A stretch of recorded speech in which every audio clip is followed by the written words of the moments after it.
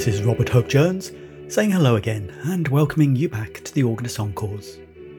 Now, as I look at the calendar, I see that we're sitting on the cusp of both the Chinese New Year and Valentine's Day. So, why don't we have a two-sided programme dipping into both the fiery atmosphere of a Lunar New Year celebration and then bringing down the pace on the softer side, the romantic side, all played on the instruments we love so much. So, let's head to 1929 London, somewhere in the West End.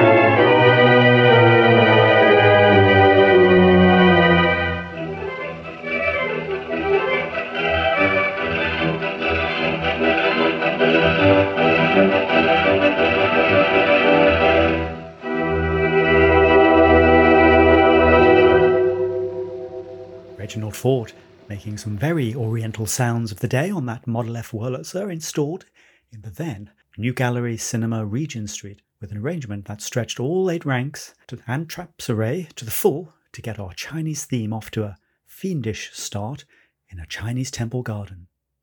A short walk from Regent Street is Soho, home to London's colourful Chinatown.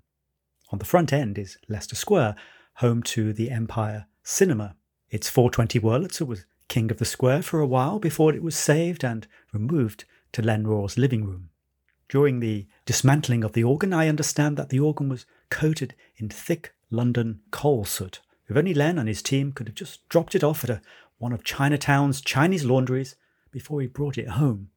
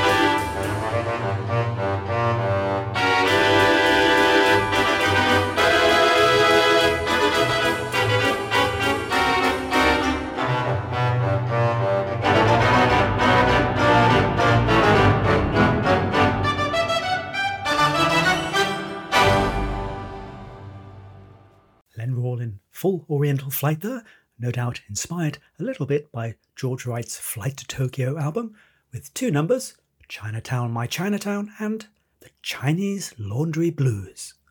I think most listeners here will be quite intrigued to hear and see how Len's instrument turns out in its new venue. The coming new year is moving into the sign of the dragon. It's considered a powerful, charismatic figure. Portrayed as a fire-breathing beast, Peter, Paul and Mary's poem-based hit, Puff the Magic Dragon, couldn't be further away from the truth. Let's leave it to Dave Wickerham to breathe a little heat into it.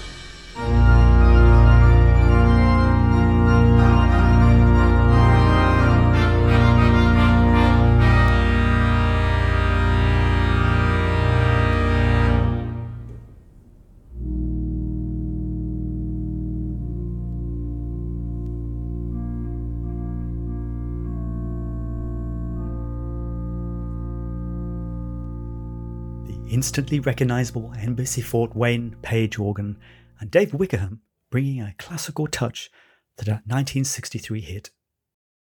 I don't think I've heard the Embassy organ played in a classical style before, and it carried it well with a very solid sound.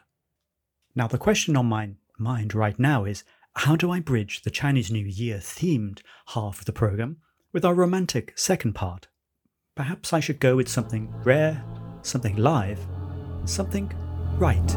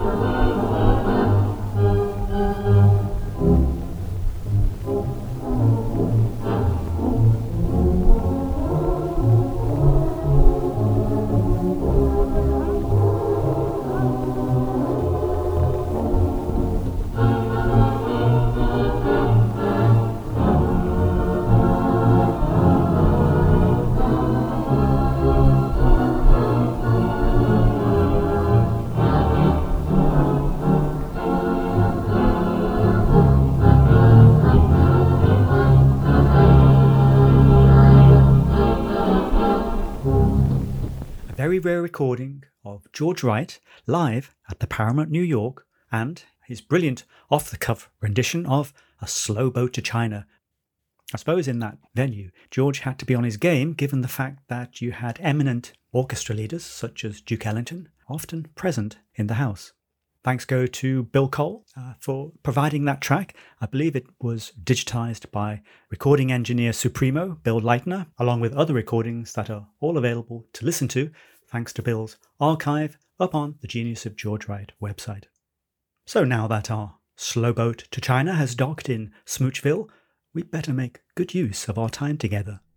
Certainly, the much-missed Chris Gorsuch made good use of his time when he took this Frederick Fennell arrangement and bathed it in the glorious sounds of a Kansas Barton.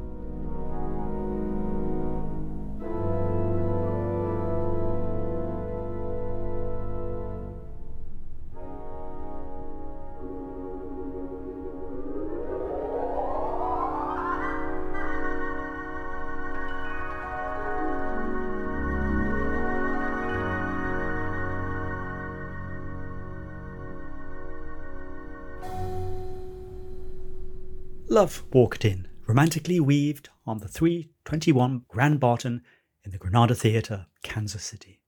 I believe that instrument wasn't strictly a Barton, but the combination of pipework made that room crackle with life when it was played.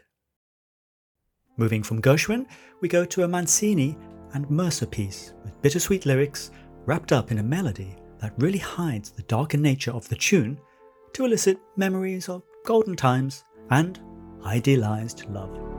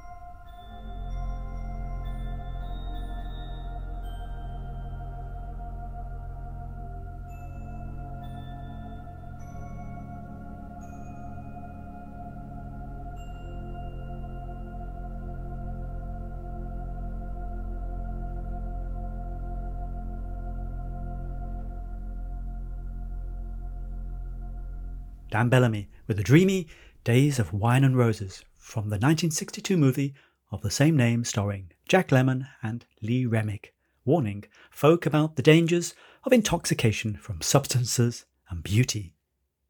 Talking of beauty, here's another artist who knows how to carry a beautiful ballad.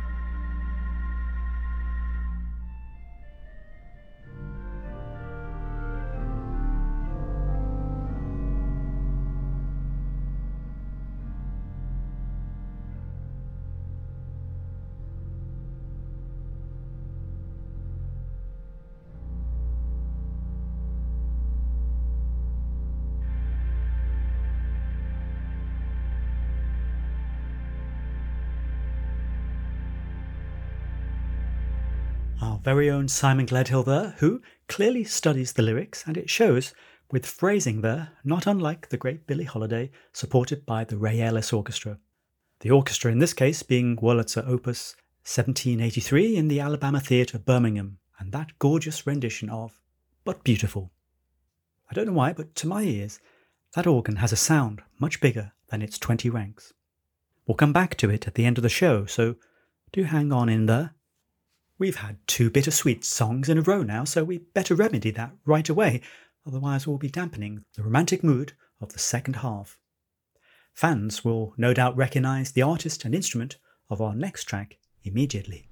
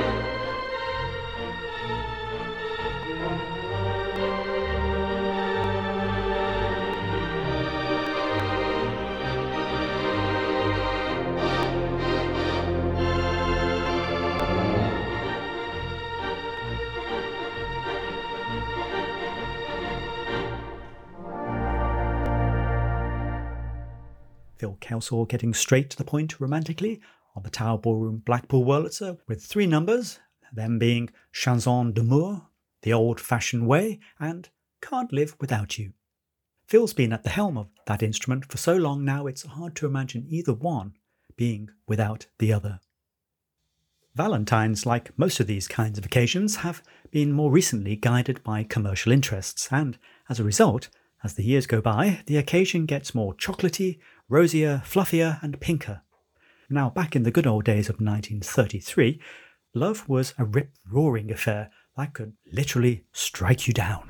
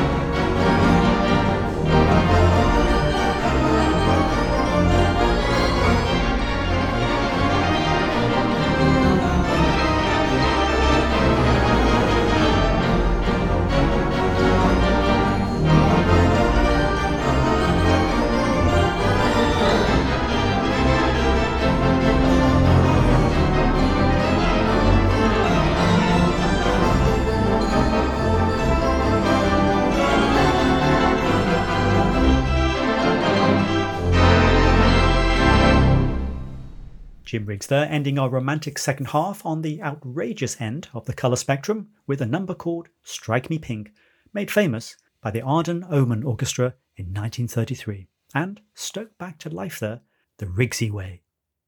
Well, that brings us nicely to the end of the show, and by the time you're hearing this, here in Hong Kong, it will be the eve of the Chinese New Year, and come midnight, the atmosphere will be very much back to a celebratory one at the local temple, with a ceremony topped off with the lighting of an enormous string of firecrackers. So, before that happens, let me wish you a happy Year of the Dragon, and as they say locally, Kong Hei Fa Choi.